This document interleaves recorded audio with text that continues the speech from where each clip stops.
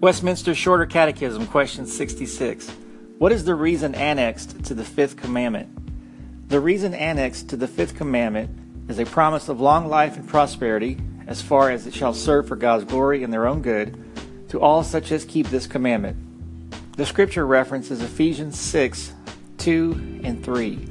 Honor thy father and mother, which is the first commandment with promise, that it may be well with thee, and thou mayest live long on the earth.